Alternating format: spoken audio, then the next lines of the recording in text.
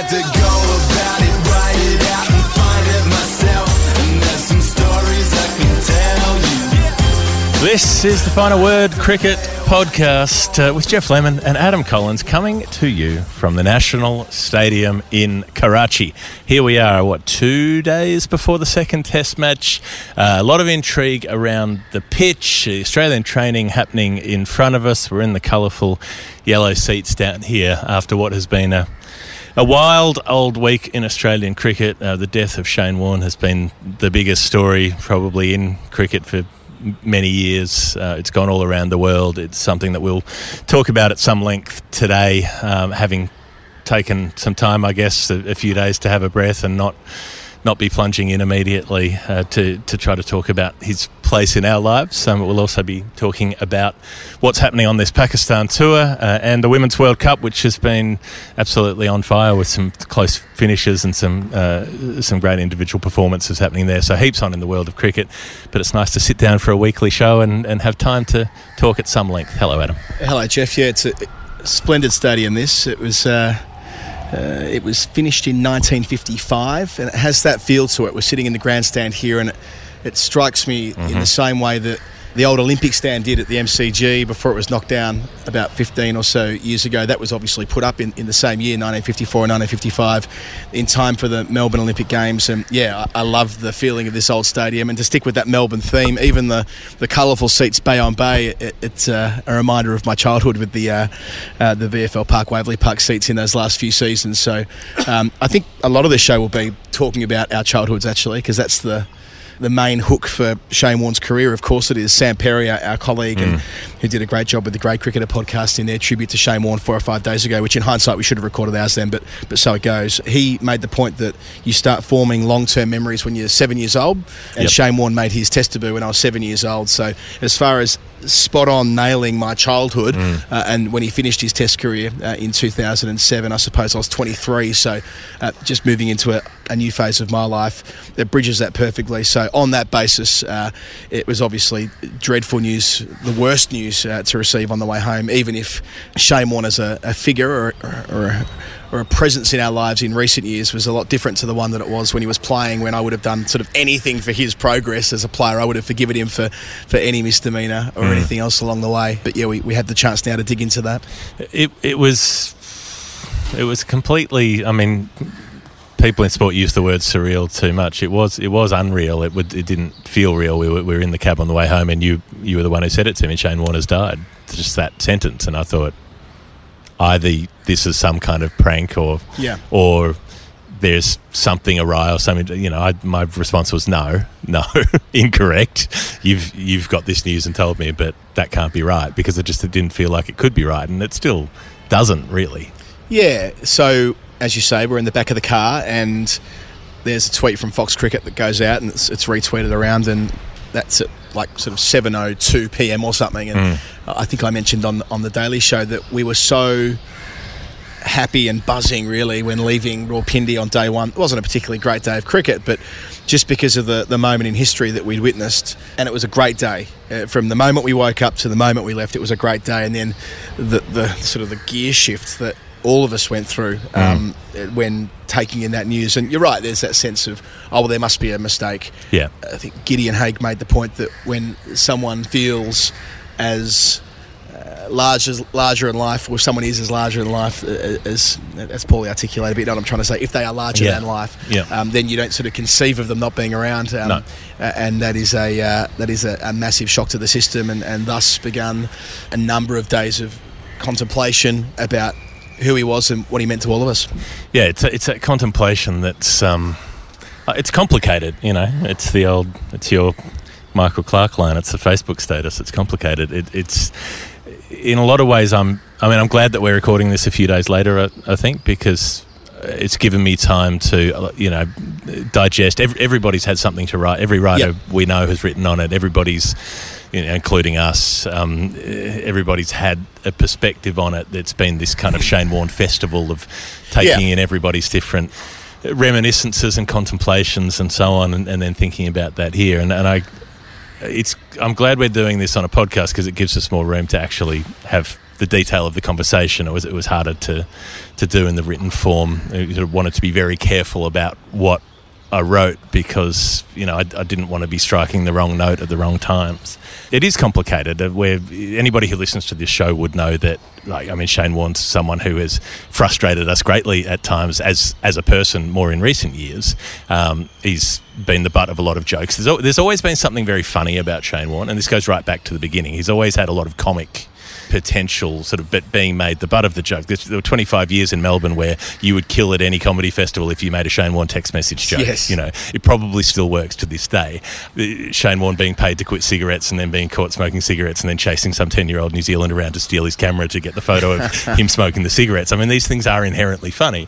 There was something comical about him in the way there wasn't about any other Australian. Steve Waugh was never funny. No one's ever like, got a good Steve Waugh gag for you. No. The Madden to Swords storming out of the press conference. So you've ruined it. Yeah, you're right. There was something inherently humorous about Warne, and just the way that he depicted himself. Like I heard a couple of people say he didn't take himself too seriously. I'm not sure whether that's quite right. I think he did take himself seriously in that he cared a lot about the way he was seen and his about image, being liked. About being liked is probably the best way of putting it. But at the same time, when things did go awry, he seemed to have a pretty good way of letting it brush off him. I remember there was a day in England a couple of years ago, it might have been 3 or 4 years ago, when he was doing some work with Sky Cricket, where there was a screaming front page story in the Sunday Sun. I'm talking, quintessential scandalous Warne story type thing involving a couple of women and all the rest. So I can't remember the specific details, but nobody else picked up the story. A story like that would normally prompt a lot of extra coverage, but there was this kind of like, that's just Warne, and no one else really went with it. And no judgment on whatever, like do what you want to do, but no one else had that almost not Teflon, because Teflon implies none of it stuck. Some of it did, of course it did. We wouldn't be talking about it so early in the tribute if it didn't. But the fact that he could just get back on the horse, say it was a private matter, say that it wasn't a matter for anybody else, as he so often did. That was a regular refrain of his. It's between me and my family, and get on with it. He was someone who had this really thick sense of self, and by thick I mean like it took a lot to completely get through.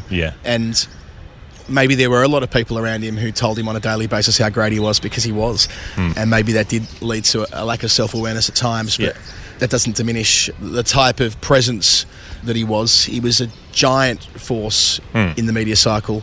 That On Warne book that Gideon wrote summed it up so well about, and the piece that he wrote in tribute as well, about the superstardom that followed Warne from the moment that he burst onto the scene. Not immediately as far as a test cricketer, but 92, 93 and on it went.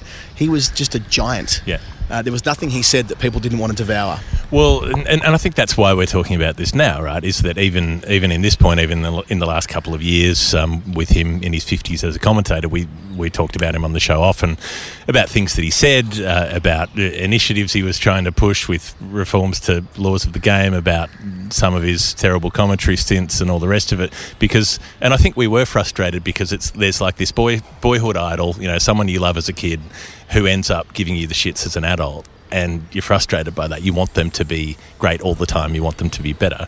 And so he was someone we criticised a lot on the show. And I think I just wanted to front foot that to say, we're not going to come in and do a glowing tribute about how great he is and pretend that we never criticised him, because we did. No, to be and there were disingenuous, problems and there were shortcomings. And it wasn't just, marital infidelity or whatever. It was not understanding things, being very opinionated about things that he wasn't really across, jumping in with both feet to issues that he probably should have stayed out of, and that sort of thing. All of that happened, and he was also an absolute magician as a player in a way that it is emotionally significant to both of us, and all of those things are true at the same time. Yeah, and I think that's where I'd like to focus most of our conversation. It's with the latter point there, that you don't get to sort of pick those handful of people who are crucial to when you fell in love with anything that becomes a lifelong passion, as cricket is for both of us. And he is absolutely front and centre. We had a long conversation when Dean Jones passed away. That was the other one for me, and in some respects more for me at that really early nub of it all. And the sense of injustice with Dino was that he didn't get to maybe fully express it, maybe in the same way that Shane Warne did. And there is a bit of a dovetailing there, isn't there? Like Warne takes 7 for 52 against the Windies in 1992. That's 3 test matches after Dino's been dumped. So there is a bit of a dovetail between there was the Victorian before and the Victorian after. And they played limited overs cricket together, but if just focusing on the test cricket they played.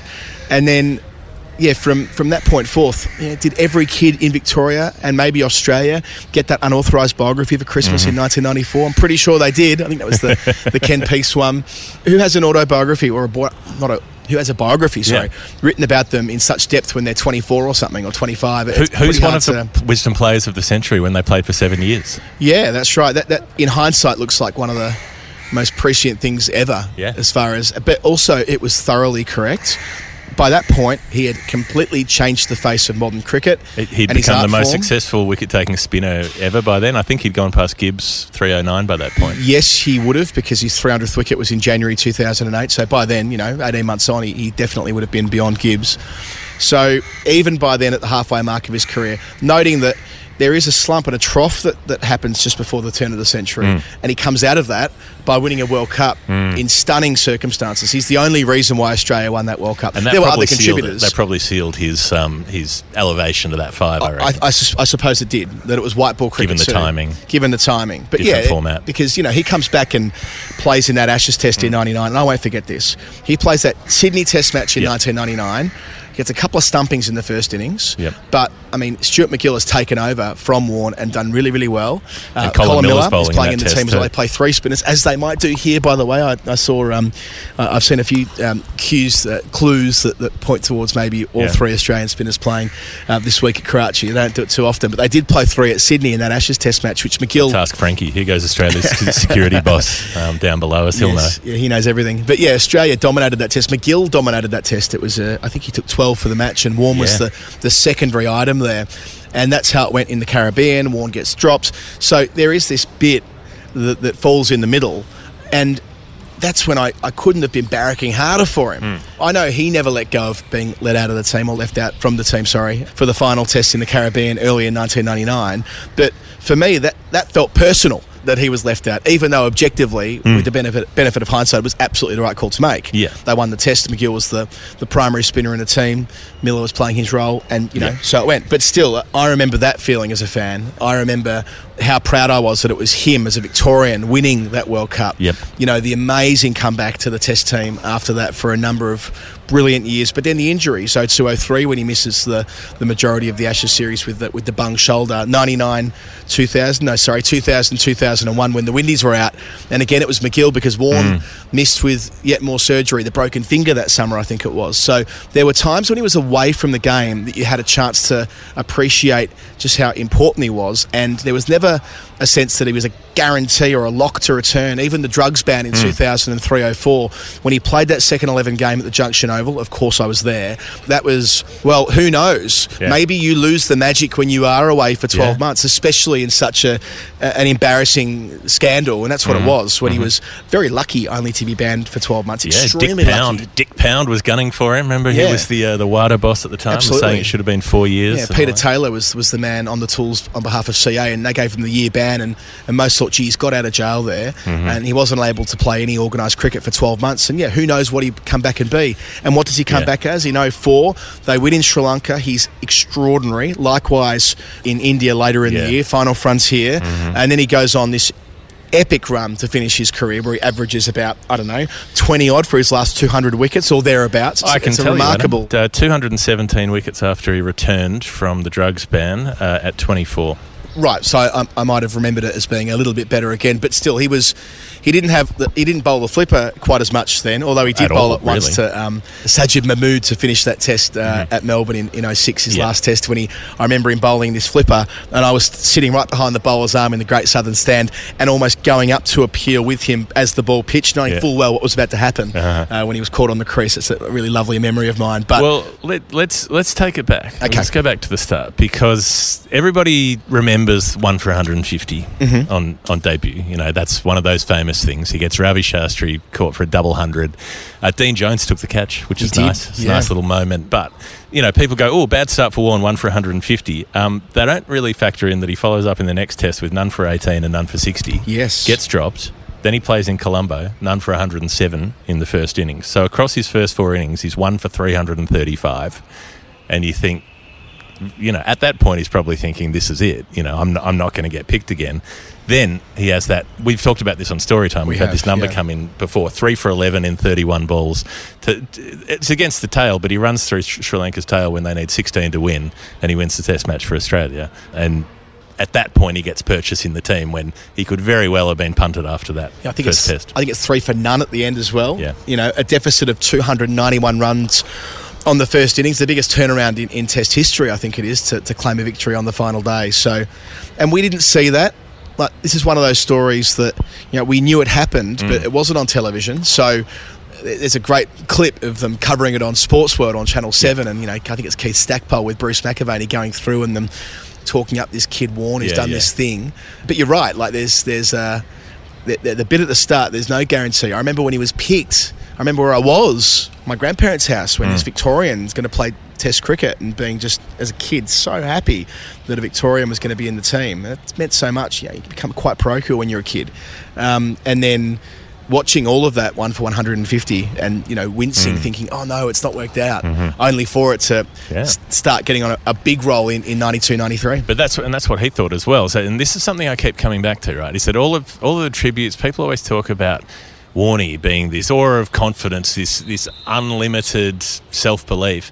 I don't think that was actually true. I certainly don't think it was true at the start, because you go back, even the way he's described in Gideon's book on Warne as being a young guy when he's sort of 21, 22, whatever it is, and being interviewed by Gideon, and Warne's so desperate to be liked. There's that description of him standing in the pub at the pool table practicing different leg breaks with the billiard balls or whatever. But he really wants people to like him. And I've watched a bunch of that early interviews and so on, and he's quite shy. I mean, he speaks differently. He's got, there's that kind of 90s Australian accent that doesn't really exist so much anymore. He's got a bit of that. Like he spoke so differently at the end of his life. Much more projecting, much more bravado. And in those sort of interviews, his shoulders are a bit hunched. He's a little bit quiet. He's a little bit shy in front of the camera. And he has this line where he says something like, "Oh, I was just really, really glad to get a wicket at the end. Like, I just thought, okay, at least I've got one. At least I got one Test wicket and I'm done." And he's pretty much thought that was it. And he probably thought that was it at the halfway point of that Sri Lanka game as well, and thought, he got picked a couple of times more than he'd expected, but he was going to go out with one wicket to his name, and whatever, at least he got one. And that full bravado Warne, I don't think came into existence until later. Maybe it was in him, but it didn't flourish until later on. Yeah, I think after that 92 Boxing Day Test, it's the flipper to Richie Richardson, but the Windies are cruising towards a victory target of 300 odd, Phil Simmons 100. And then Warne takes his 7 wickets in a hurry and finishes off that match in like an hour. 7 for 52. 7 for 52. And suddenly he's like, front page, back page stuff. It's at his home ground. And at that point, the debate was over. Shane Warne was Australia's spinner. Yeah. Any sense of him competing for his spot through that first 12 months in international cricket, even allowing for what happened in the second Test in Sri Lanka, that is completely washed away from the moment he has that performance on his home ground. I can picture it now. I can see his face and his blonde hair. I haven't watched many of these wickets back because we've been so busy in Pakistan, but that I can see. The Richie Richardson flipper, I can see back in my mind's eye, because that's when all doubt was removed. He was going to be a star. What I find interesting here, though, is there is a quirk there, right? So there's the 7 for 52. Then that's the first Test. Then they go to Sydney and he gets smashed around by Lara. Yeah, so he didn't get picked at the start of the summer. He got brought back to Melbourne. So he didn't get picked at Brisbane, and I think they went with Peter Taylor, maybe with Greg Matthews possibly. It's funny what you remember and what you don't. But he gets brought in, then you're right, the next Test match Lara goes after him. But so this is interesting. Gets bashed around by Lara. In Adelaide, that's the 1-run result. Barely bowls. It's 2 overs in the first innings, barely bowls in the second innings. So it's like, I don't know if they didn't trust him or he wasn't right. Tim May went nuts at the other end, that's why. Yeah. But barely got a trundle. They get beaten by an innings in Perth, so he only gets to bowl once. So after Melbourne, the rest of the series, 196 for 2. That's his analysis. Yeah. And Australia lose the series. And you think, even at that point, he might be wondering. And when they go to New Zealand, that's when it really blows up, right? That's when he just runs the table. 17 wickets in 3 tests, averages 15 against them. And that's a decent New Zealand side. That's Martin Crowe in there, John Wright, Andrew Jones, Ken Rutherford, Mark Greatbatch, Chris Cairns, Adam Perore. Like, that's a proper New Zealand side he's up against. And he absolutely mashes them and then flies straight to England and bowls the Gadding ball. Then it's away. Yeah, then it's absolutely away. Then he's bigger than Ben Hur and all the rest. But yeah, that New Zealand series, Rob Belinda pulled out some clips. I think he made it his Christmas special in about 2015, where he found all the white ball video. Oh yeah. And I mean, I don't know how many one-day internationals Warne played in that series. It was at least one, might have been a couple. And it's just like, wow, Warne Mark 1, Warne at his rawest. And I don't think that comes in the first Test match. By the way, you look at his action on debut. He hasn't quite developed yet but the bowler he is 12 months later at the G in December 92 is closer to the finished product. Yeah. And then by 93, he is absolutely set to take over the world. That 93 Ashes, he takes, I think it was 34 wickets and, ball of the century, sure, but I was just as excited by when he bowled Gooch around his legs, I think it was, and my dad was taping for me every minute of play. I was going to bed early in order to wake up at like 5 in the morning and watch as much of the day's play fast forwarding as I could. In other words, watching all of Shane Warne bowl. And I mean, as you say, he was away once you get beyond the 93 Ashes series with a moment that will be replayed forever. I watched the documentary on Amazon about Warne, I don't know, a week or two before I left on this tour, and I can't say it was the best piece of television I've ever watched. It was a hagiography. Good on him for having the ability to pry out how many hundreds of thousands of dollars from Screen Australia for something that didn't have a critical word about him. Well played, Shane Warne, once again. But they talk about the ball of the century, and he talks about his nerves at the top of his mark. And they didn't talk about John the Bookie much, did they? Not at all. But again, credit to Shane for being able to have a doco made that's meant to be warts and all and avoid some of the biggest scandals of his life. Avoid any of the warts. Good on him. I mean, I couldn't do that. You couldn't do that. You've got to be as big as Shane Warne to have that kind of that privileged existence. But no, so 93, he's spoken about however many times, and you keep sort of moving forward. That mid-90s period, when he was bowling to Darryl Cullinan in 93, 94, that was art. I was at the MCG for a one-day international when he bowled after dark. They flicked the lights on, and that roar around the MCG. I was sitting in the Olympic stand. We mentioned that earlier. Warne. I mean, it's hardly the most original thing that Victorians are going nuts for, but it's the whole G, and it's everyone realising this is our guy, and he's a fucking superstar, and we're going to revel in it. And the sounds and the opposite. I was there the night when he did his shoulder in that one day diving across, and it was just shocked. You could hear the dismay. But that period, I mean, that's what Daniel Breddy calls it's like the peak freak Warne up until the first finger injury, and even I guess through that up to the shoulder in 99. That 5 years. There's a 5-year period. He plays 15 series in which he averages over 30 in one of them. Everything else is teens or 20s in terms of how he's taking his wickets. 288 wickets at 22 in just under 5 years, and that includes the 8 for 71 against England that ended up being his best innings. I mean, that, you start with the flipper, you pretty much end with the flipper. There's the Alex Stewart one to begin. There's Martin McCaig. At the end, just before he gets Tufnell out, there's bowling Phil de Freitas around his legs. Like, there's the whole bag of tricks. He's coming round the wicket, bowling into the rough at times and just shooting it across. But then even when he comes back over the wicket, and there's Richie Beno on the commentary saying he doesn't need to go around the wicket because he can bowl over the wicket, still hit the rough and still turn it back. It's like, there's no need. Just do it this way, son. And that's pretty much what Warne did for most of his career. That was when, and this came back a little bit towards the end, but that was when it was like, wow, this guy turns it so far. Yes. No one could conceive it. No. Like, how the fuck does he do that? And then he would change it up by bowling blokes or getting blokes trapped on the pads with these, I don't know how quick they were, but these flippers that felt like they were medium paces. They were coming out so quickly. That looks like a leg break because looks like it's been tossed up and then it skids on. The one that skids on. But those flippers he would bowl when his shoulder was fully fit and his hands were it was art. Yeah. And I mentioned Cullinan before. It wasn't just him, but through that 93-94 series with South Africa and the one days, the number of times he made people look absolutely ridiculous with that. Then he goes to the Caribbean in early 95. That's the moment. And that's when they're meant to find him out, you see. So there's this thing called spin vision, I think they called it, which was going to show you a close-up of Warnie's hand, and it was meant to unravel the mastery. And Warne would always say, well, actually, I didn't care how people saw me do it. They still couldn't play it. And he had a great series in the Caribbean. I don't know what his returns were, but they were pretty impressive, and he took a number of crucial wickets through that series, and Australia formally go to number one. And once that box is checked, and you mentioned the Ashes in 94-95 where England didn't stand a chance against Warne, you're into that period where it's just expected. The benchmark for Warne is it's going to be, it's kind of like he's going to take 7 or 8 test wickets each match he plays. He's going to take 2 or 3 in every one day. He's going to do half the top order. He's going to do half the top order, and there's almost nothing you can do to stop him. The only thing that could stop him at that point was injury. Or the quicks take wickets before he does, you know. Or the quicks take wickets before he does. That's about it. And then he can clean up the tail. I mean, and you know, you can look at 97, go to England there, again, you know, doing what he always does. That's when things get a bit like his body becomes a topic. Around that 96, 97, 98, it's like, why is this bloke carrying so many kilos? Is this working against him? And he would always say, well, you know, take a look at the 96 World Cup semi-final guys. Do you think it's impeding me that I'm a little bit bigger? You know, did I have a problem bowling in the last 10 overs after 100 overs in the heat? No, that's right. So there was this tension between whether his body was going to let him down because he was a bit on, he was, you know, obviously a party boy and enjoyed what he did and put on weight, as a lot of us do, but when he was on the gas or the way 8 or whatever, but it didn't have any effect on his career until it was actually a cricket injury, the first of a series of them.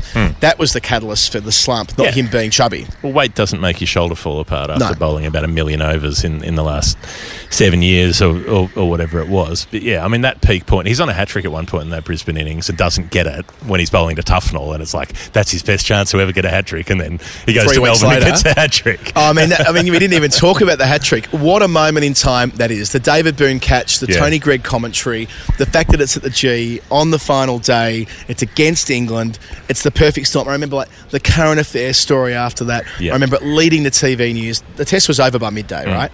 It was wall-to-wall Warne everywhere you looked, and he was a Victorian. And again, like the Richardson flipper and the 7 for 52, this was another level. You know, it was like, what can't this bloke do? Oh, it's a hat-trick now, is it? And I felt aggrieved by the fact that was the 9th wicket to fall, last ball of the over.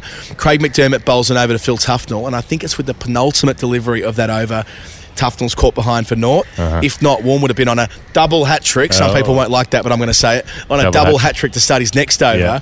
And he would have taken 4 in 4. But he was denied by a combination of McDermott and Tufnell. And me as a 10-year-old, I was fucking fuming. Craig McDermott, the Vaughan Brown of this scenario, who took the wicket that Hadley didn't get. And I remember going to games at that age and getting the, you know, it was the bang on the seats thing. We love Warne because he's a Victorian.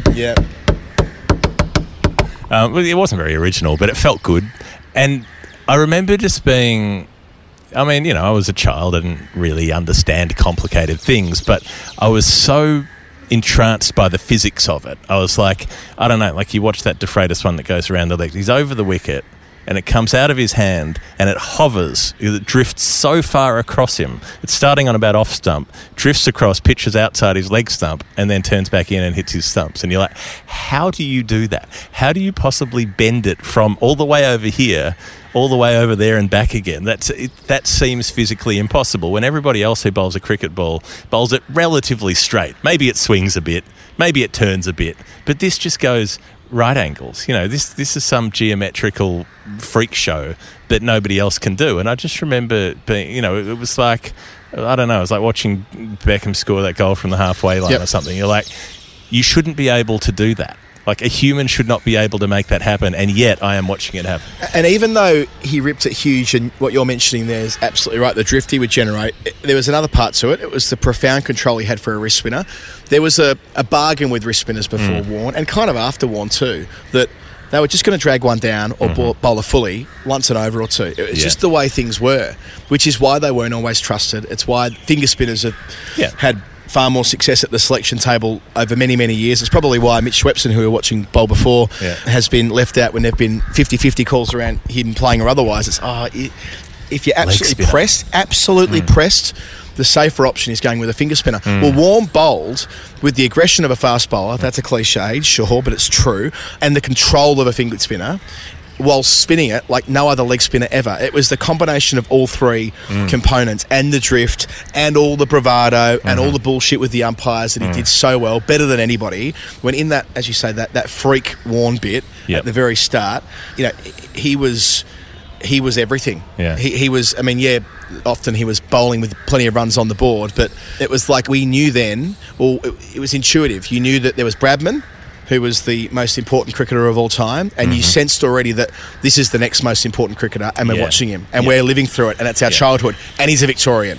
And then by that point, that sort of...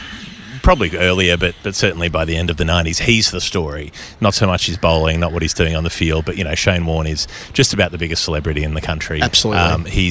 The story's always about him. What's he doing? What's he up to? What's he done wrong? What's he eating? Like you said, the weight, the cigarettes, and then he runs into India in 99 and gets 98 gets bruised up.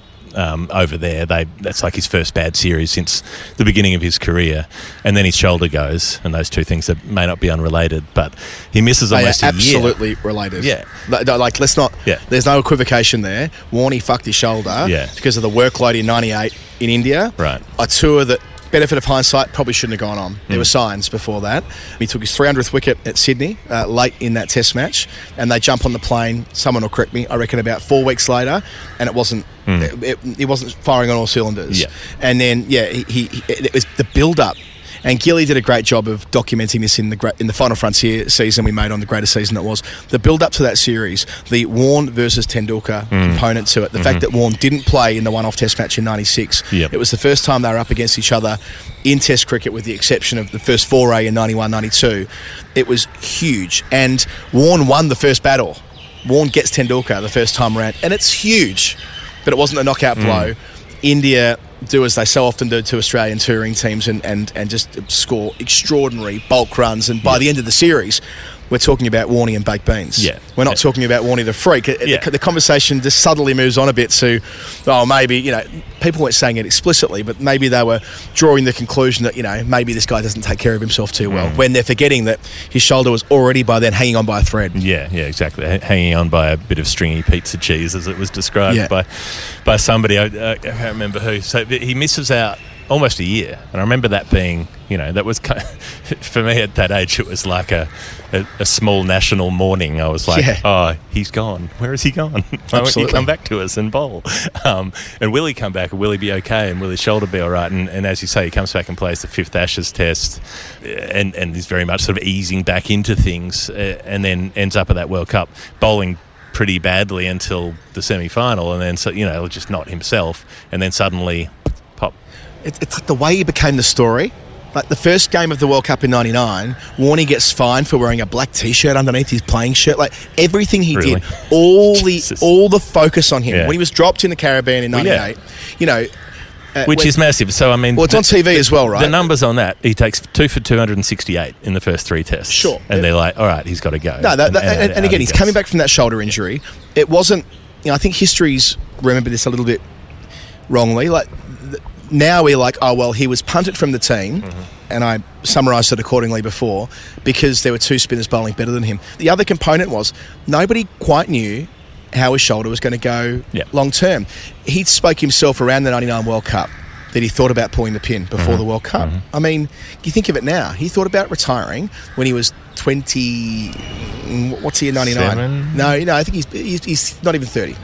He's nearing 30. Yeah. He thought about... He's 22 when he debuts for Australia, isn't he? So. So he's born in 69, nearing the 99 World Cup. So he's near enough to 30 as he's building to that tournament. He was born in September, I think.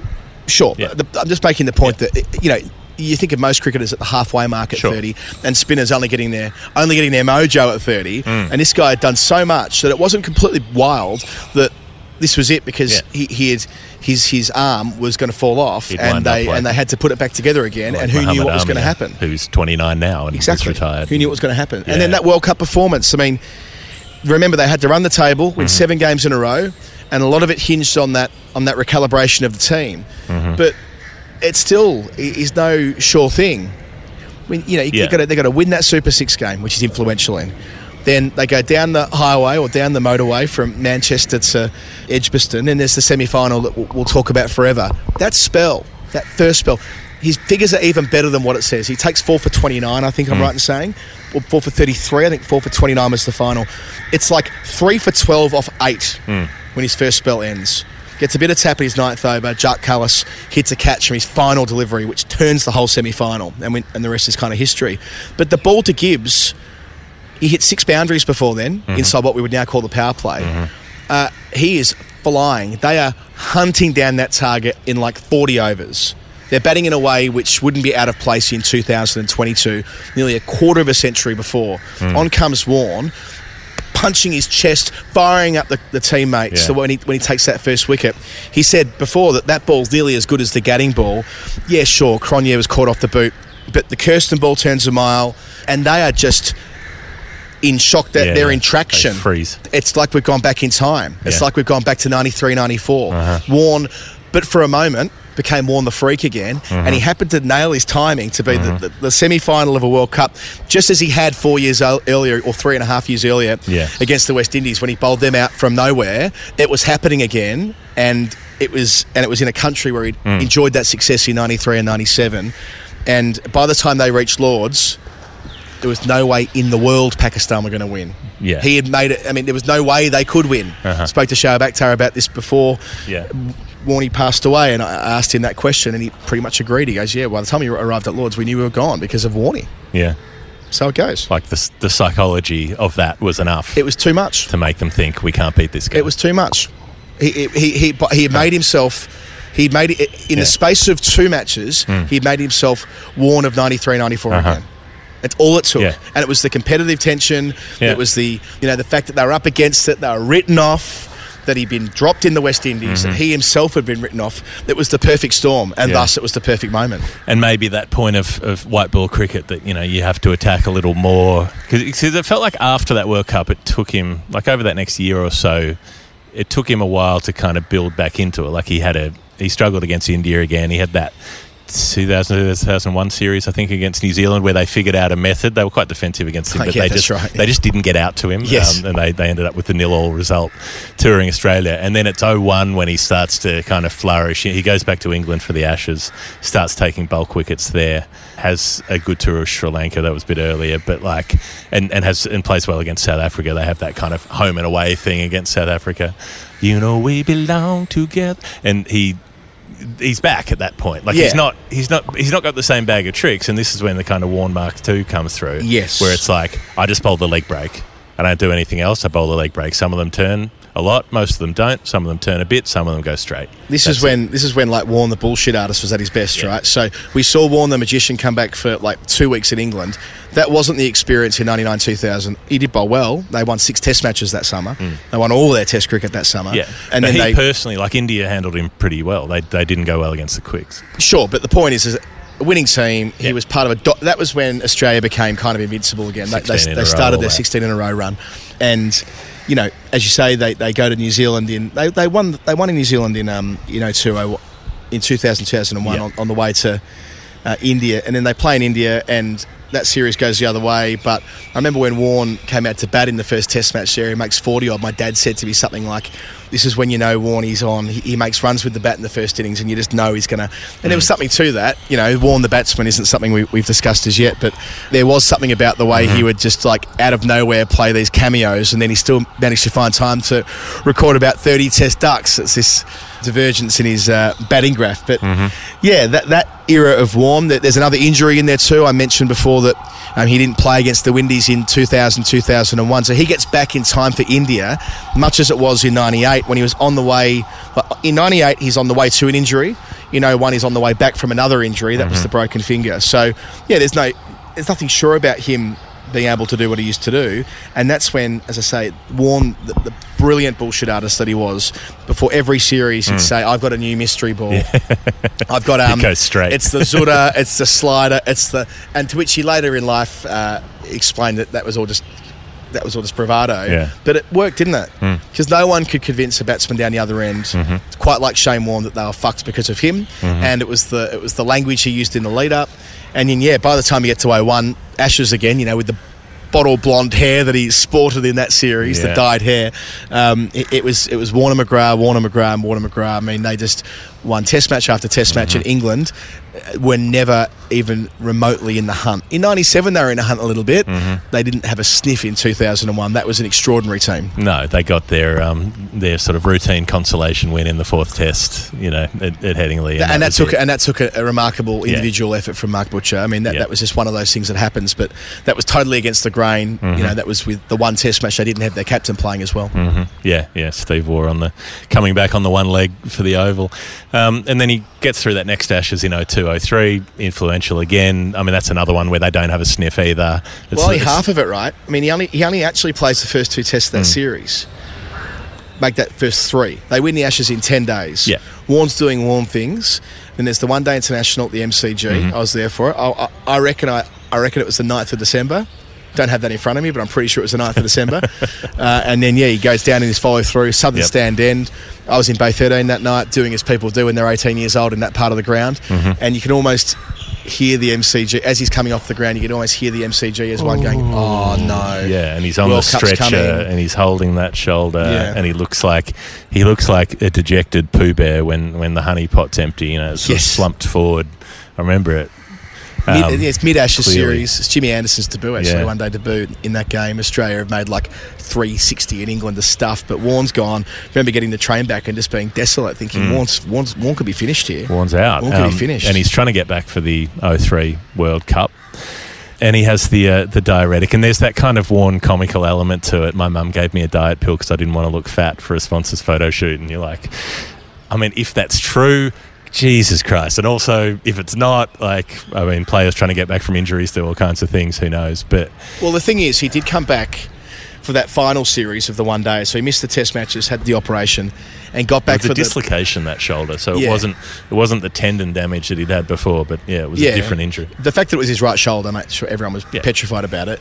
And he came back and was bowling topless. In fact, one of the last photos he posted, it was about wanting to do this shred to get super fit again. And I immediately recognised the photo. It was definitely from the 02-03 comeback in white ball cricket just before the World Cup. Of course, he dominated and did as he always did, but he was so fit. It was like he was a man on a mission to not only get back but come back in peak condition, which did tally with the idea that there was something doing. And he, till the day he died, said nothing doing, and that's dealt with, and that's fine. But that fueled the speculation at the time that there was something not quite right, because how come this podgy guy, who was always super huge, big and strong, but never a ripped sort of, maybe there were a couple of moments he was quite, but for years he hadn't looked like that. And now he looked like that. I mean, you go back to 2001 in India and you compare it to 2003 when he played England in those one days. This was a different human being in terms of his body shape. And that was the prompt, inevitably, to a lot of people saying there's something not quite right. Yeah, not unreasonably so. Either way, he missed the tournament. Andrew Simons gets put in the squad. What a story! What a night! What a night when that broke. I mean, of course, we weren't covering cricket then, but to think that, but I'm thinking about it from a news perspective. The news breaks that Shane Warne has been banned from the World Cup and flying home in disgrace for taking a tablet which is masked to steroid. I mean, it was just jaw-dropping stuff. That's before we knew about the weight loss stuff and whatever else. It was just like, what is this? How? Why? Yeah. Also, why? You're like, well, if you probably didn't need it in 1994. Why does he need it now? But it's just that massive story. Injury recovery is a big thing. If people are getting into that, that's often what they use it for, is to try to speed up the timeline to come back from injury. And then he's out for a year. And I know you said he was lucky to get away with it, but it's still a year for a full year's ban, as we saw with Smith and Warner. It feels like a lot, especially at the start. It feels like a lot. And it also sort of reaches a point where, that is the point when he could have become Test captain. Yeah. People often say, well, yes, he had that well-documented issue with Steve Waugh, but it wasn't. No one was saying in 1999, when Taylor retired, oh, well, Warne should be Test captain.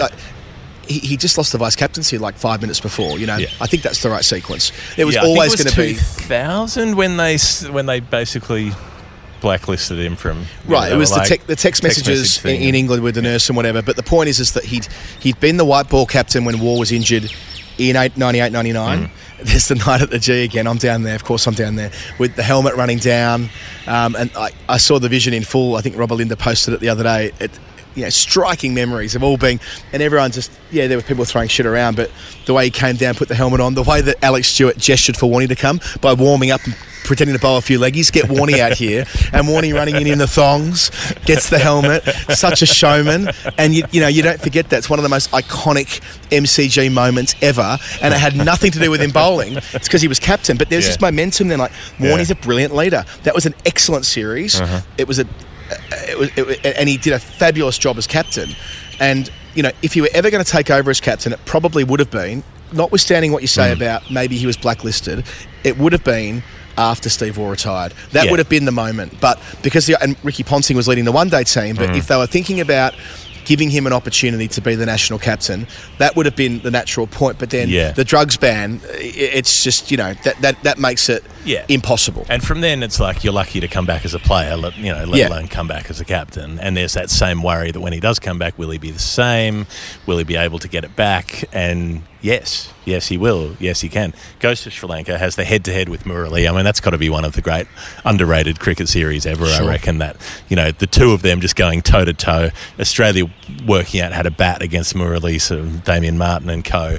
Warne bowling really well over there. And then going to India, like you mentioned right at the start, that final frontier. And, he doesn't have a huge series, 14 wickets at 30, but he gets Laxman out 3 times in that series. I reckon that's as important as anything else across the course of that series.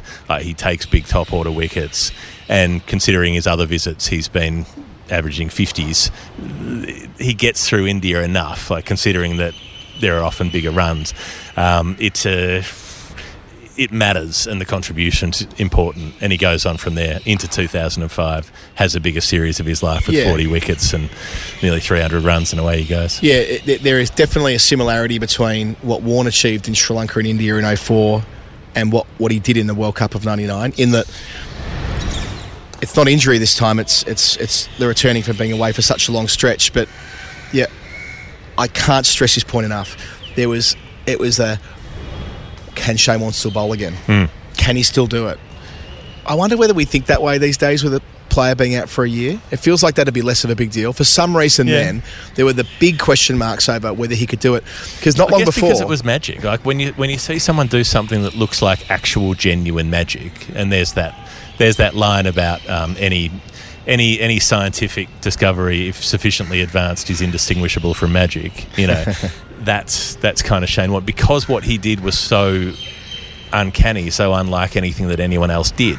It's easy to imagine it could just vanish. That's right. And I mean, it's not as though he was going to a place where he hadn't been successful at all. I think of the 02-03 series in Sri Lanka and Dubai when they played Pakistan in a neutral venue for the first time, and Warne took, I think, 27 wickets in 3 test matches. Yeah, sounds right. Freakish. Yeah. I mean, bowled them out for 50 and 2 innings of a test match. It was so hot and he was so good. That was late 2002, just before he did the shoulder injury. So him going to Sri Lanka, in theory it should work for him, but in theory it should have worked for him in India in 98 as well. Yeah. And then to turn it on the way that he did. And in 2001. And indeed in Sri Lanka in 99 when they didn't win either. To turn it on the way that he did there, and to take that form to India and to break record after record. I think he was stuck on about 400 or just before 400 test wickets before that, maybe a bit more, I can't remember exactly, but he was powering through the records by that point, and racing through. I think he took 95 wickets in a calendar year in 2005. Right. And the build up to that 2005 summer, the home series against Pakistan in 2004-2005, again bowling the house down throughout the course of the summer. They go back to New Zealand in early 05, and you get the sense that Warne's just going to be a complete handful throughout that year. Like he's making up for lost time, Like that stretch felt like I've missed a year. I've got to make every post a winner. And then dominates the Super Tests as well against the ICC World Team. And that comes after the 05 Ashes. But like every time you see him with a ball in his hand, he retired from one-day cricket after that World Cup that wasn't. In fact, he signalled he was going to retire at the end of the World Cup, and he brought that forward and said that's it. So he didn't come back to be a multi-format player. It was just about playing Test cricket. And so he wasn't part of the 2005 build-up. The phone he wore through that T20 at Rose Bowl, through those one-dayers, all of that cricket that was being played. Warne was captaining Hampshire, running a mark, made a first-class 100. They were well on their way to winning the title. They missed out by that much that year. I think they missed out by 2 points or something like that. So everyone's just watching Warne play county cricket. They've got one eye on Warne and one eye on the one-day team. And you forget how much first-class cricket he played, because at 145 tests, most players who play that much don't play a lot of first-class. He played over 300 first-class matches. So he played more first-class games than he did test matches, which is unusual for someone who's in the test team for so long. And not many of them for Victoria either. 60-odd, I think. Yeah, so and about most another of them, 60-odd for Hampshire. Right, I would have said he played even more again for Hampshire. But, yeah, that feels about right. He was club captain there for a long time, and they named the stand after him when they built that ground, 10 miles away from Southampton. So, yeah, he was just in the shadows before 05, and I was over there for that summer, and no one could wait to watch Warne bowl against England one last time. There must have been, I don't know, like a dozen newspaper features about what that would mean with him almost certainly playing his last Ashes in England, all the reflections to 12 years earlier, to doing it again in 97, 2001. Could he do it a fourth time? And then the full Warne style, his marriage breaks up just before the series. They're all on his back. The tabloids are on him. The fans are on him. Like that thing you talked about being able to cope with embarrassment and yeah, he was someone who really wanted people to like him. He definitely wasn't someone who didn't care what people thought. But this amazing ability just to kind of push through it when he was embarrassed. And in that series, it was like, look, I don't care how bad my life is or how much everyone's getting stuck into me.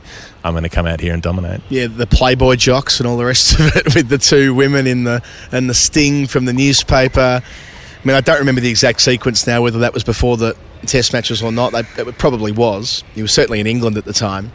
And then bowls out England at, Lords, as he's done before.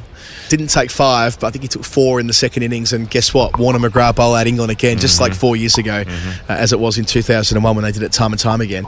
And he's in the series. And Edgbaston, brilliant solo effort with the bat, with the ball, keeping them in it, dragging them as close as he could to the finish line before standing on his stumps on that final morning. Standing on his stumps. I still see that. The number you talked about his batting and how we hadn't talked about it. Every test that Shane Warne played, I rode his batting almost more than I liked watching his bowling, because his bowling, you knew that he could dominate. His batting, it was like, can he? Like, what's he going to do? Is it today? Because he might slice 3 boundaries over backward point and then he'd be out for 14. That was kind of the archetypal Shane Warne innings. He looked so jumpy against fast bowling. His feet would be all over the place. But he had this really good eye, and he'd somehow suddenly start like Q-ending them over cover and all the rest of it. And then, sometimes he'd make a 50. And then every time, I remember the 86 against Pakistan. The 99 against New Zealand was a heartbreaker, but that 90 in 05, I think that was the worst of the lot, because I was like, he's done the 99. He's had the get-out caught to the shit shot on 99 off a no ball, although we didn't know at the time it was a no ball. Surely this is the day. Surely it's going to happen. And then, as you say, back heel, clunk. It's like, oh no. How? Yeah. Yeah, and he had that's right. So there was the 99... and it was the innings at Lords too, batting with Cat to start that. Australia were probably, I don't know, when he walks in, might have been 100 for 7 or something like that, and he gets them to a vaguely credible score. We all know what happens with McGrath after that, but he's so in the series. By the end of Edgbaston, it's all about Warne. Someone made this point on Twitter, and they're right. Remember the flared trousers he was wearing in that series, the slightly longer blonde hair, slightly chubbier than he had been for a couple of years at least since the comeback, and everything he touched turned to gold. The way he kept teams in series, the way that he bowled at Manchester to keep England just at arm's length. The Trent Bridge, more noticeably, was Trent Bridge when he took the first 5 wickets at the Oval to start that test match. I was with my parents that night in Sydney, where they were at the time, and watching Warne take the first 5, and you're thinking, he's going to take 10 here. And it wasn't wild to say that. It's just the way things were at that point. It was just one of the few things he hadn't done. You're like, well, he hasn't made a Test 100, so he will. And he hasn't taken 10 in an inning, so he'll have to do that at some point. Finishes with 300-odd runs and 42 wickets, was it? Yeah, 40 wickets and maybe 280 runs. Like crazy series. And I remember What I remember most from that series is his run-up. I say use inverted commas. His approach to the crease.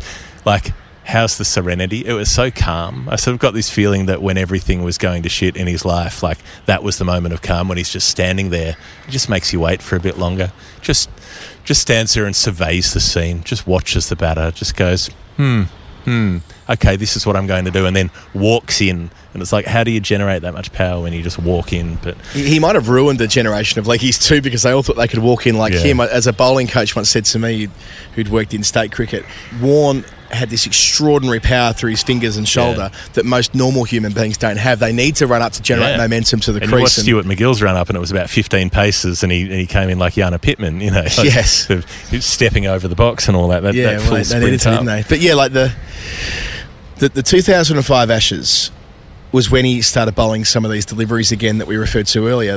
You know, you go back to the 99 World Cup semi-final, the Gibbs ball, or the Gadding ball, or the Richardson ball, or the Stewart flipper, the Bassett Ali ran the legs last ball of the day. There are so many of them, but those two to Strauss at Edgbaston in 2005, both innings, the second one, which is just one of the most remarkable things you could ever see, freak show stuff, ran the wicket, turns more than any ball he's ever done. Bowls him again in Melbourne to get wicket 700. He took his 600th wicket in that test match as well. You know, when you get to the Oval, it seems cruel that he puts down the catch off Peterson, which ends up being decisive in the series, because he was every bit the player of the series. Yes. They deserved to win. Well, maybe they didn't deserve to win the series. That might be a stretch, because he didn't have as many people going with him as he had in previous summers in England. But it felt wrong that he'd be on the losing team. It felt like they deserved to win more than one test match out of 5. Well, yeah, that's a good point. Yeah. Like 2-2 would have been a reasonable result. It wouldn't have been England's jubilant result, but it would have been a fair reflection of the work done. And it would have been a fair time for him to have put the cue in the rack as well. This is sometimes, again, one of these things that we don't remember quite as clearly now. He's 36 at that juncture, you know, and he's got a lot of miles on the clock, and a lot's happened through his career. We touched on many of them. He doesn't really need to go again. He does against South Africa in 05-06 and the Windies as well. By that point, Stuart McGill's playing with him a little bit more. Probably should have played with him in the 05 Ashes, but they played two spinners a few times in that summer. And then we get to 2005-06 when they go to South Africa and win over there, which is a big deal, winning over there, you know, given they looked to be under strength. But this is this relentless competitiveness of Warne. He's like, well, hang on, we've lost the number one spot in the world to England.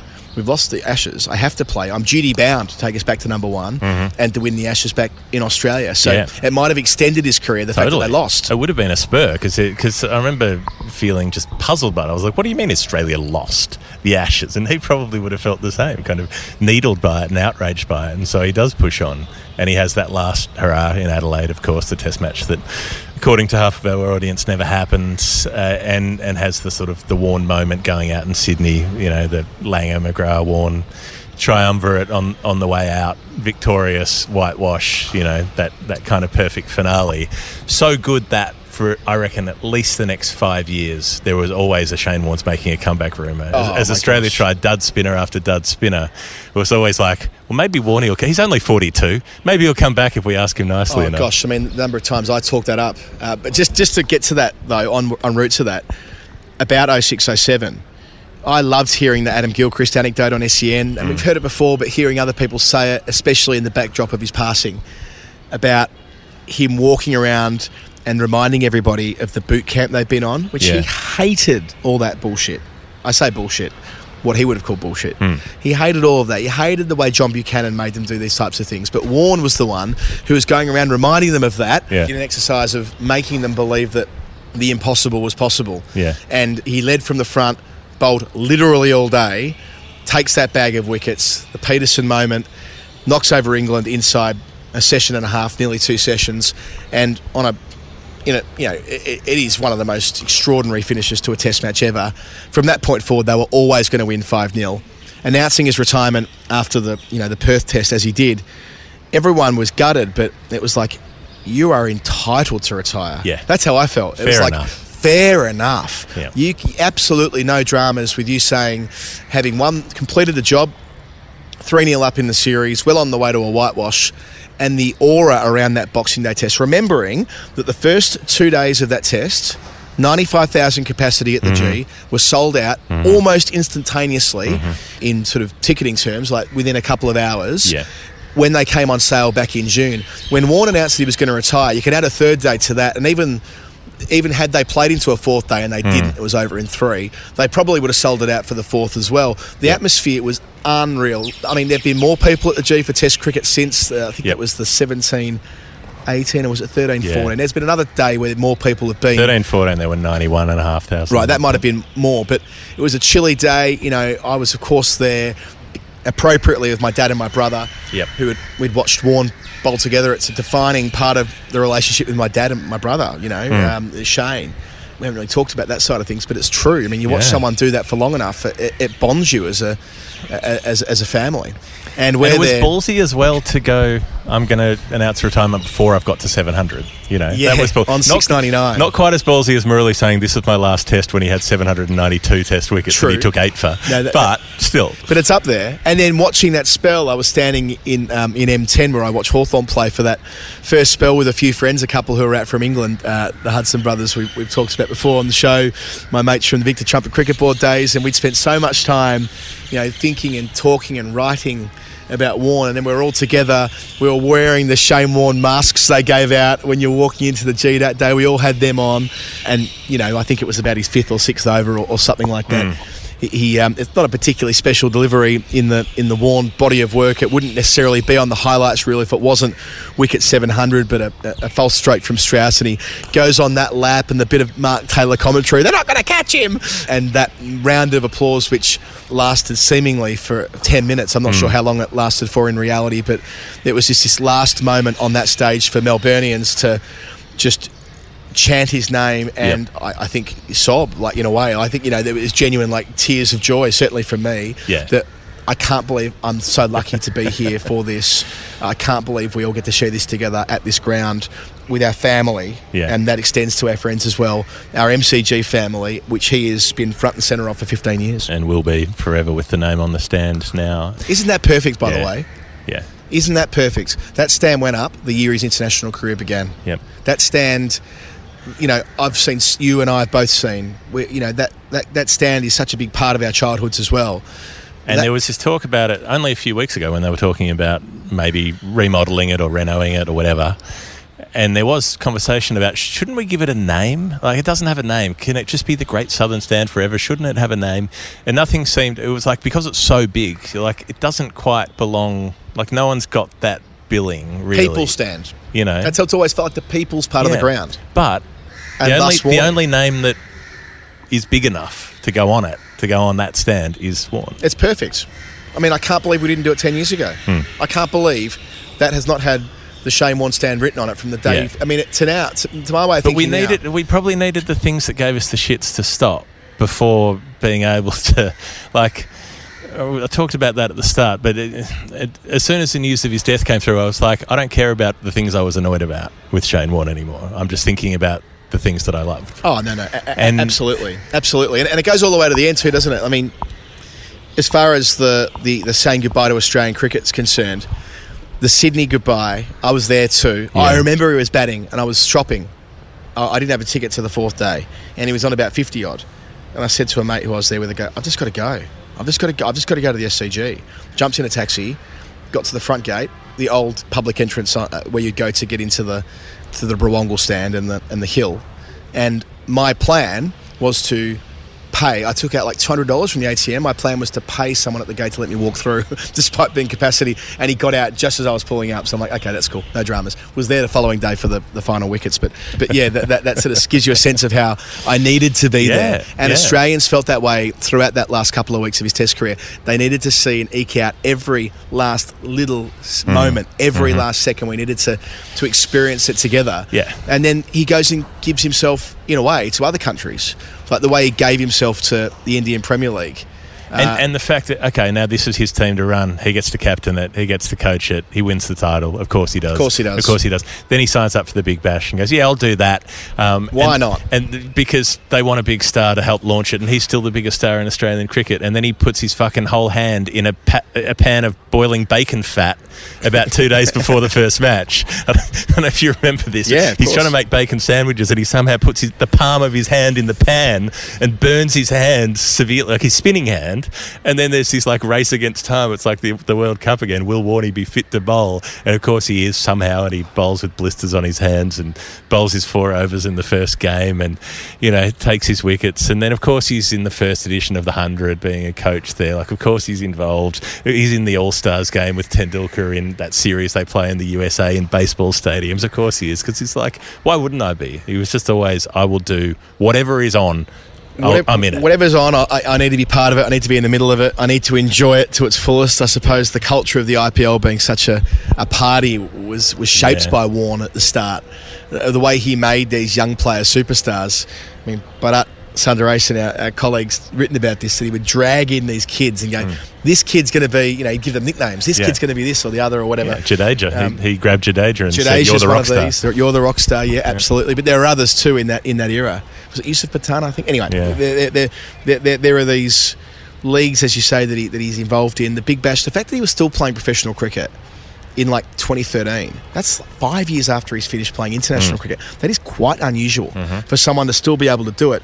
As recently as 2012, there were the calls for bring back Warne to the Test team, which Michael Clarke entertained, which was the catalyst for Mitchell Starc saying, actually, we're quite happy with the bloke we got, Nathan Lyon, which prompted the unfortunate years and years of commentary around Starc with Warne. I mean, that's really sad that one of our last memories of Warne being a big presence in the public domain was the Starc stuff. I read some commentary on that a couple of days ago in the aftermath, and Warne in the last few weeks apparently was like, well, it worked, didn't it? He had a great Ashes series, and good on him. I mean, you can rewrite. Say that. You can rewrite history. No, I meant that. Yeah. You can rewrite history if he wants to, and that is again, it's his right to do so. But you say if you say that someone's shit and they end up being shit, you were right, and if they end up being good, you say you spurred them on. Yeah, but again, it's the point I was really making there though is that even as a 43-year-old, I think I'm right in saying, there were loud calls. Yeah. This guy is the answer.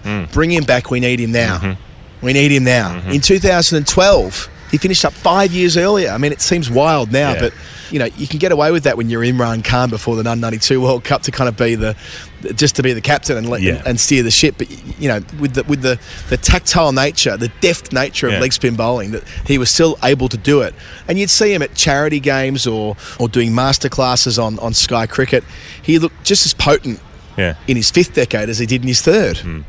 There was something that was always there, and I guess even though he was always a move the game on merchant, he still went to a lot of Test cricket. He still obviously loved it. I love that fact that someone who because he was kind of dismissively seen as you're an outer suburbs Melbourne bogan or whatever, but like not a great intellect, all this stuff, but none of that meant that he didn't love Test cricket. Like, it's still a demanding, absorbing game that requires days and concentration.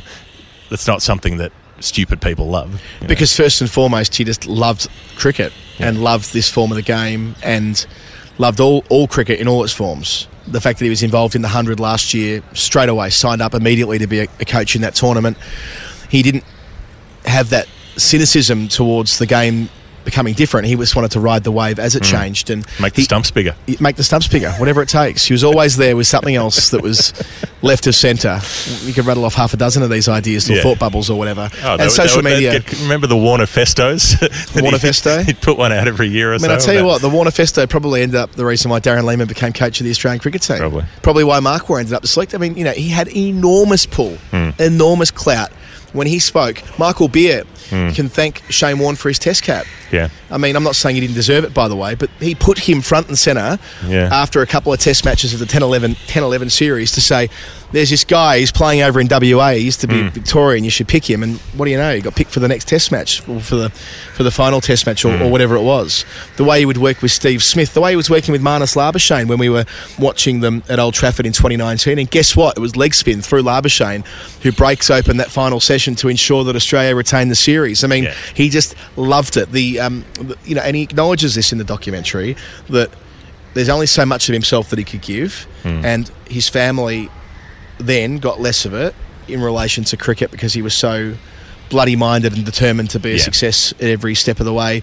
And that's a sad thing for him to have to acknowledge. But I suppose that's the nature of the beast and the nature of the addiction to the game that he had, and how compelled he was to keep contributing to it in any which way he could.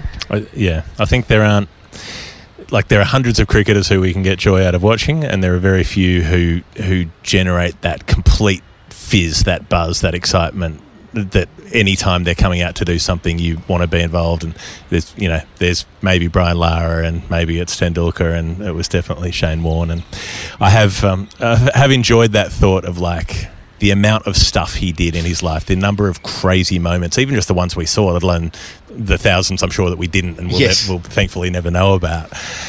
52 Shane Warne years, I calculated as probably about 4,000 regular person years in terms of just amazing experiences. So there's something quite pleasing about that, kind of comforting in that. And I think that he's somebody who brought a lot of magic to our lives, and I'm grateful for it. Yeah, me too. I'm comforted by that too.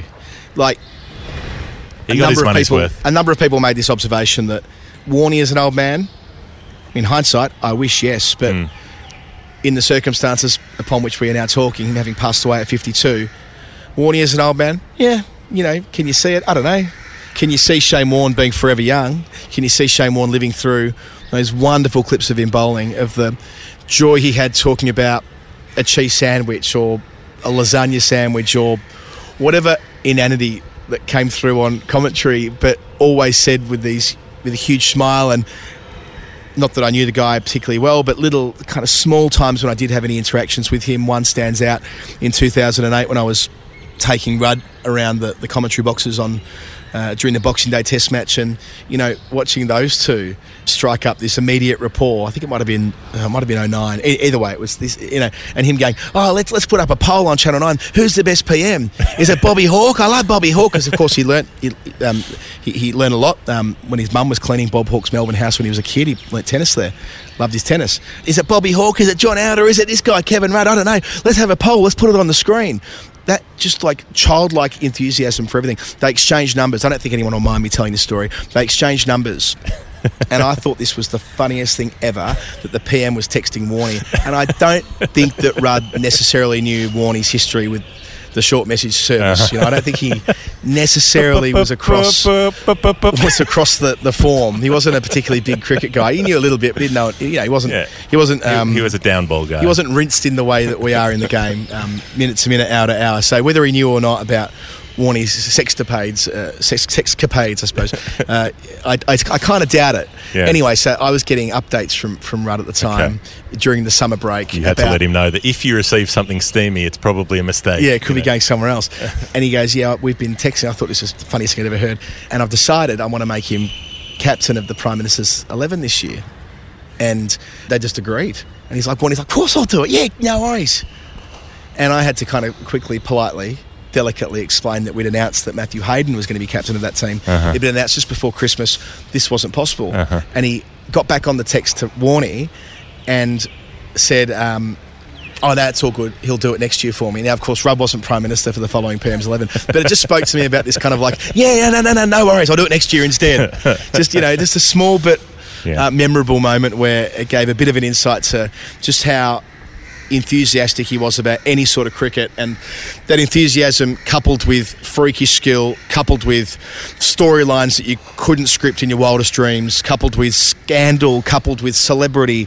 I mean, all of these things washing through this remarkable life. And at the middle of it is that it was funny.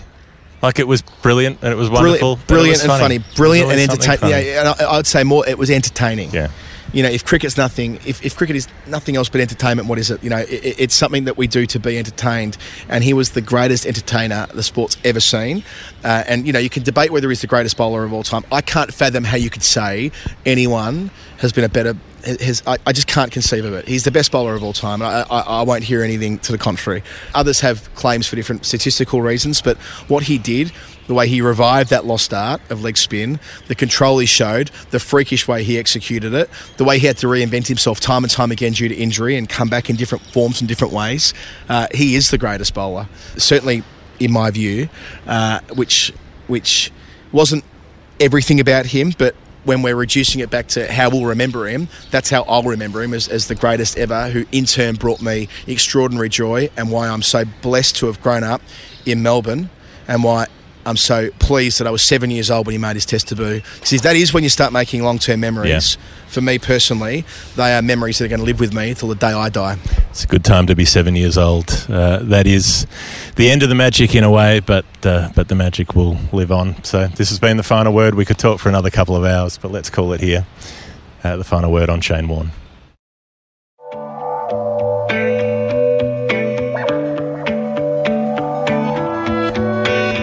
Hi, I'm Natalie Jimonis, and you're listening to The Final Word with Jeff Lemon and Adam Collins.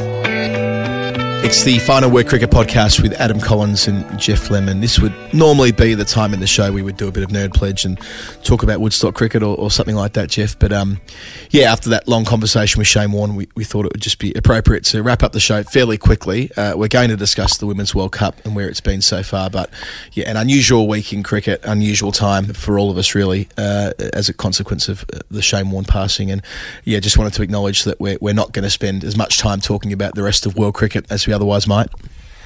It just feels like not the thing to do, but it is also this strange time where something that is the thing that we would ordinarily be most excited about, which is the Women's 50 Over World Cup, is happening. Like, we're sitting in Karachi and delighted to be here, but also deeply frustrated that these two things have happened at the same time. I think I could safely say that if Australia were playing any other country in a test series, we would have skipped that in order to go to the Women's World Cup.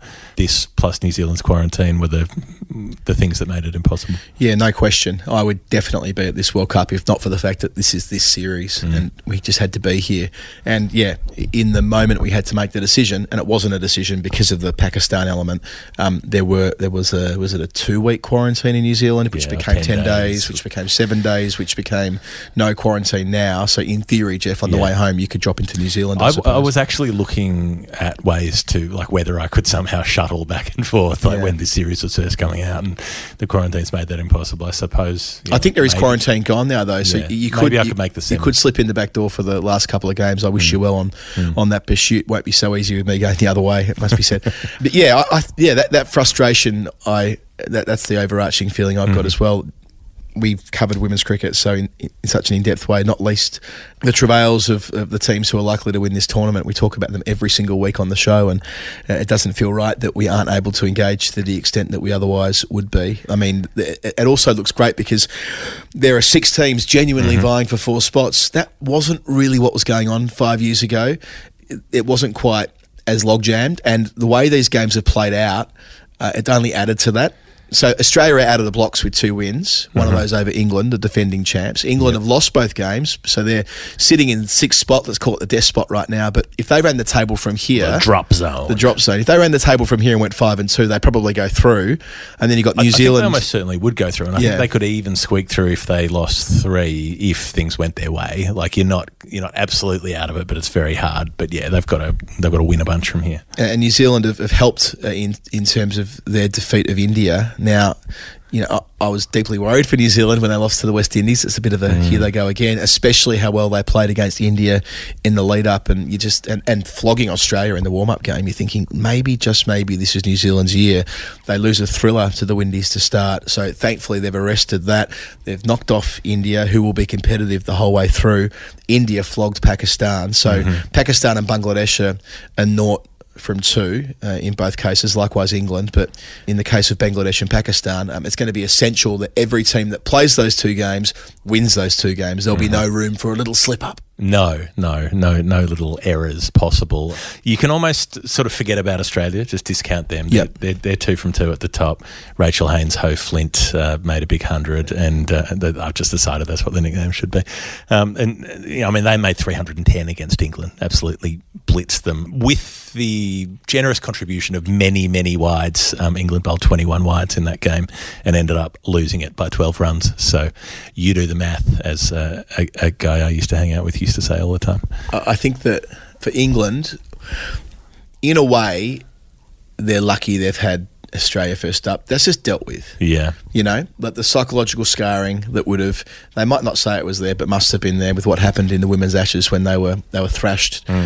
Well, they weren't thrashed. And the time before that in 50 over cricket. Oh, yeah, absolutely. It wasn't as though they were... you get to the end of the test match and it feels like it's a pretty balanced series, but the one day as they were hammered in, right? Absolutely pumped in. They weren't competitive in the last 2. And the thing of saying, we were tired, I mean, your tour was 2 weeks before that. I'm not sure it stands up in the same way as, the end of a long trip overseas. Yeah, that's right. So then they look like they are going to win their second game. In fact, they nearly pull it out of the fire. And by that I mean there was a wonderful rally between Kate Cross and Sophie Eccleston for the 9th wicket. And just when they got to a position, having put on 50-odd, to cruise home in the last 3 overs, there's a freakish run out at the non-striker's end, off the fingers into the stumps of Kate Cross, who's backing up. That's just one of those things. Well, no batter error there. Lovely shot from Eccleston too. She clouted it. Yeah. And then Anya Shrubsole, who took some tap earlier in the game, gets bowled coming down the track trying to flick out towards mid-wicket. And again, that's fine. It's your number 11. You're not expecting them to make the winning runs, but it probably emphasises that Shrubsole hasn't had a great start. Well, didn't bowl well in that game and has been a little bit in and out of England teams in the last 2 years or so, and missed a series through injury about 12 months ago, I think. So, yes, I'm going to be watching that quite closely. Well, look, in theory, Anya Shrubsole bats better than an 11, so she does. I don't think you can really give her that latitude. But yeah, if it's coming down to your last wicket partnership, then there's always the chance that something goes wrong. Kate Cross batted really nicely, but we talked about Anisa Mohammed before. Yes, in the preview that we did for this tournament, and I think this is consistent across both West Indies games, right? So they've won 2, and this is a team that has been awful at times in the last few years, like incredibly poor at times. They played a long series against the South Africans, lost most of those games, but did have some moments. But it was clutch play in both of their games. So their New Zealand game, they were defending 6 off the last over, and Deandra Dotton hadn't bowled in, I think, 3 years in one-day international cricket. Had bad shoulder problems, all the rest of it, and she said, "Give me the ball." And she bowled the last over. She took 2 wickets, affected a run out, and won the game. I mean, that's, when you can pluck that from thin air from someone who hasn't bowled an over in the game to that point, fantastic. And then when they're playing against England, I mean, look, they made a sort of middling target, 225 off the top of my head, and England were cooked chasing it. They were sort of 8 for 150 odd and looked nowhere near it. And then the Cross and Eccleston partnership happens, which gets them within. They needed 9 from 18 balls at the point that Cross got out.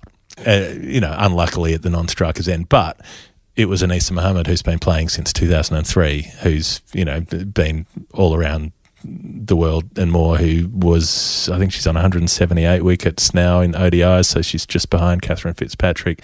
She's in that pack of players vying for second spot on the list.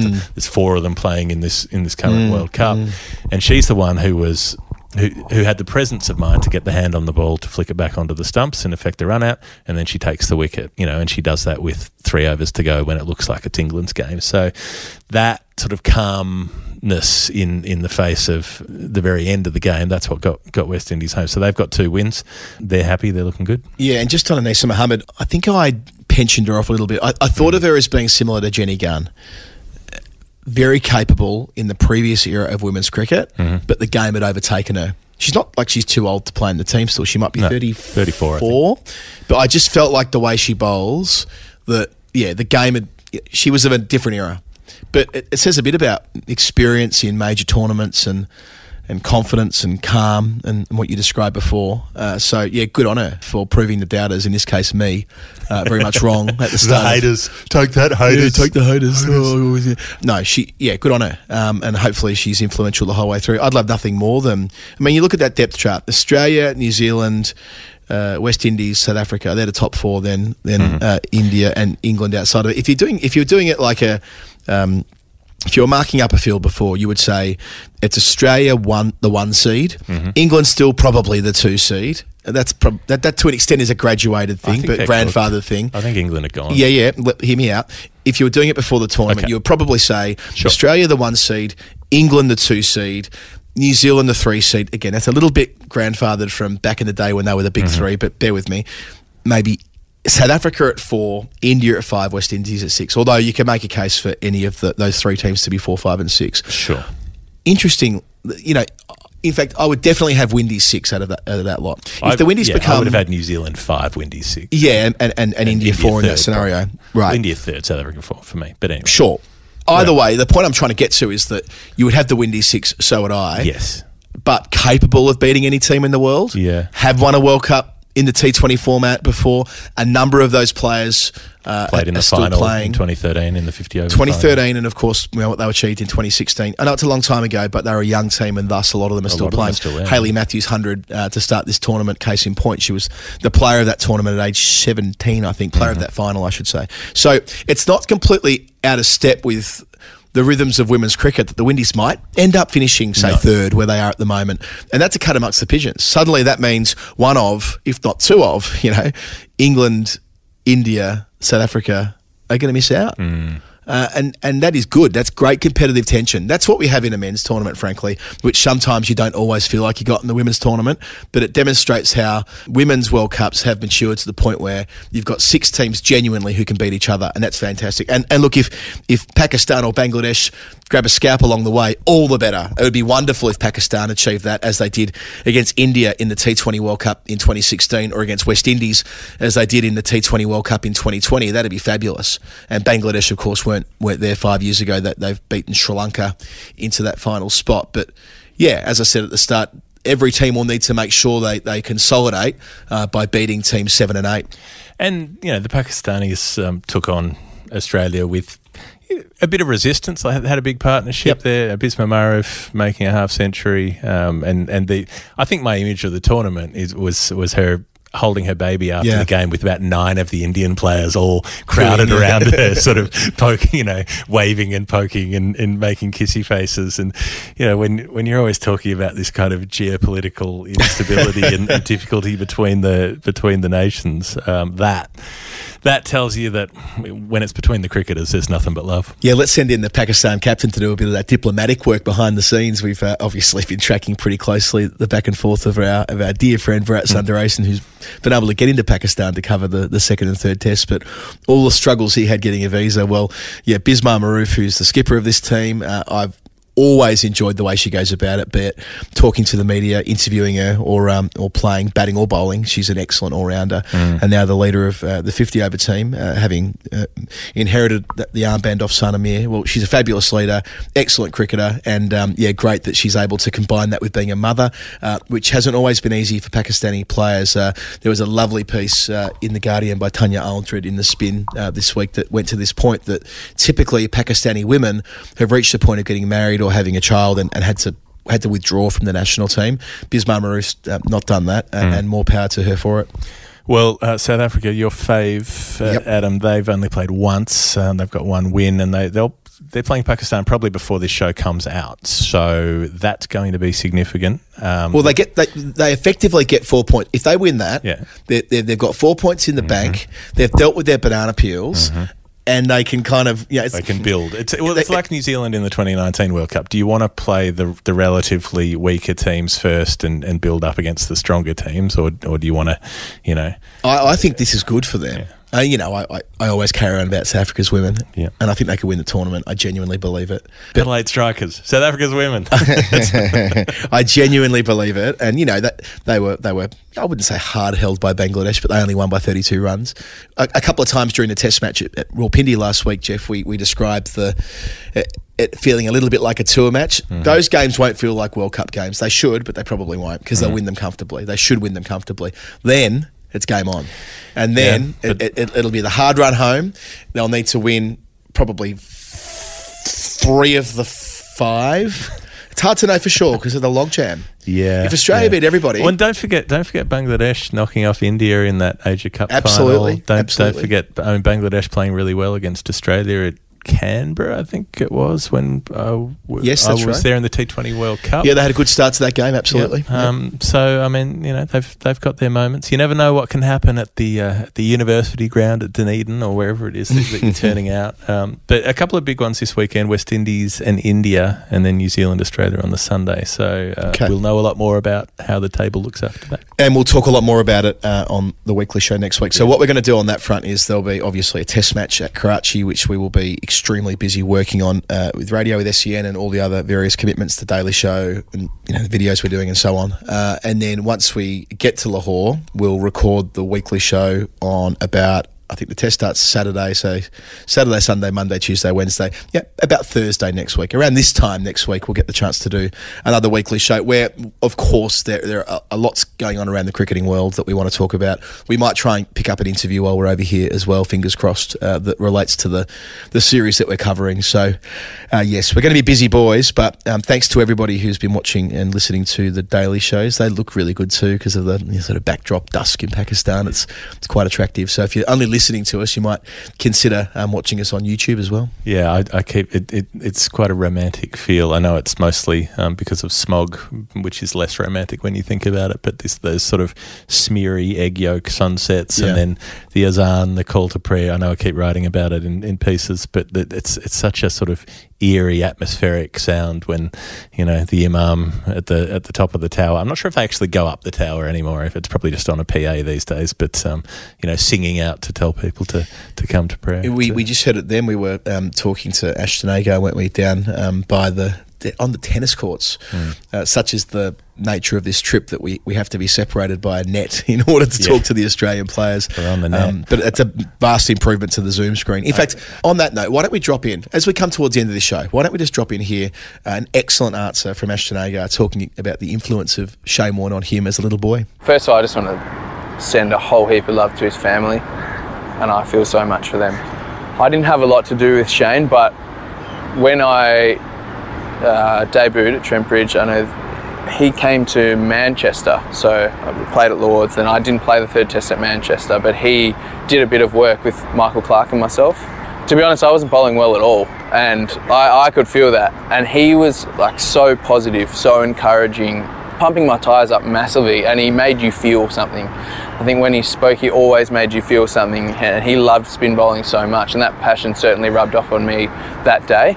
Even when you feel like things aren't going so well bowling-wise, being able to still compete, keep yourself in the game, have some presence about you and use your mind to get you through, that was so present. I could really feel that when he spoke. And I guess Warne, he was just someone I looked up to as a kid. I loved watching him bowl. I had DVDs of him growing up. I reckon I've watched every single video on YouTube of him bowling. And I've learnt a lot from him. So he's had such a big impact on so many people around the world. It's something that'll never be forgotten. That was Ashton Agar, and this has been The Final Word with Jeff Lemon and Adam Collins. Thank you for listening in to the show and listening to us rummage around in the steamer trunks of our memories. Yeah, and it felt that way sometimes. It's been a few hours since we recorded the first however long that conversation we had about Warne was, and a lot of it was just straight up stream of consciousness. Yeah. And I think that's fine. That's what it's supposed to be. I hope you enjoyed the way it went. It wasn't planned at all. We didn't take a single note. Well, I didn't, as opposed to normal where I spend a lot of time preparing to speak. Note taker. But it just felt like, I probably stumbled over my words and spoke too fast and spoke too much, but it just felt like that was the way to do it this week. Just got to do things, do what you feel, as Warne. That's the way he lived. Just do what seems. I really liked that quote that came out during the week. Just because I sometimes do stupid things doesn't mean I'm a stupid person. In a way, that's the whole story in one line, in his own words. Well, this has been it for The Final Word. We'll be back with you for story time and the daily shows from Pakistan. Thanks to everybody on Patreon who funds the show and supports the show. You're the reason we're able to keep doing it. Feel free to jump on there at patreon.com/thefinalword if you have not done so. And cheers to Brick Lane and Woodstock and our other supporters. This is on the Bad Producer Podcast Network. It's edited by Dave Collins and it's hosted by us. We'll see you next time. So you know what I meant here. I had to go about it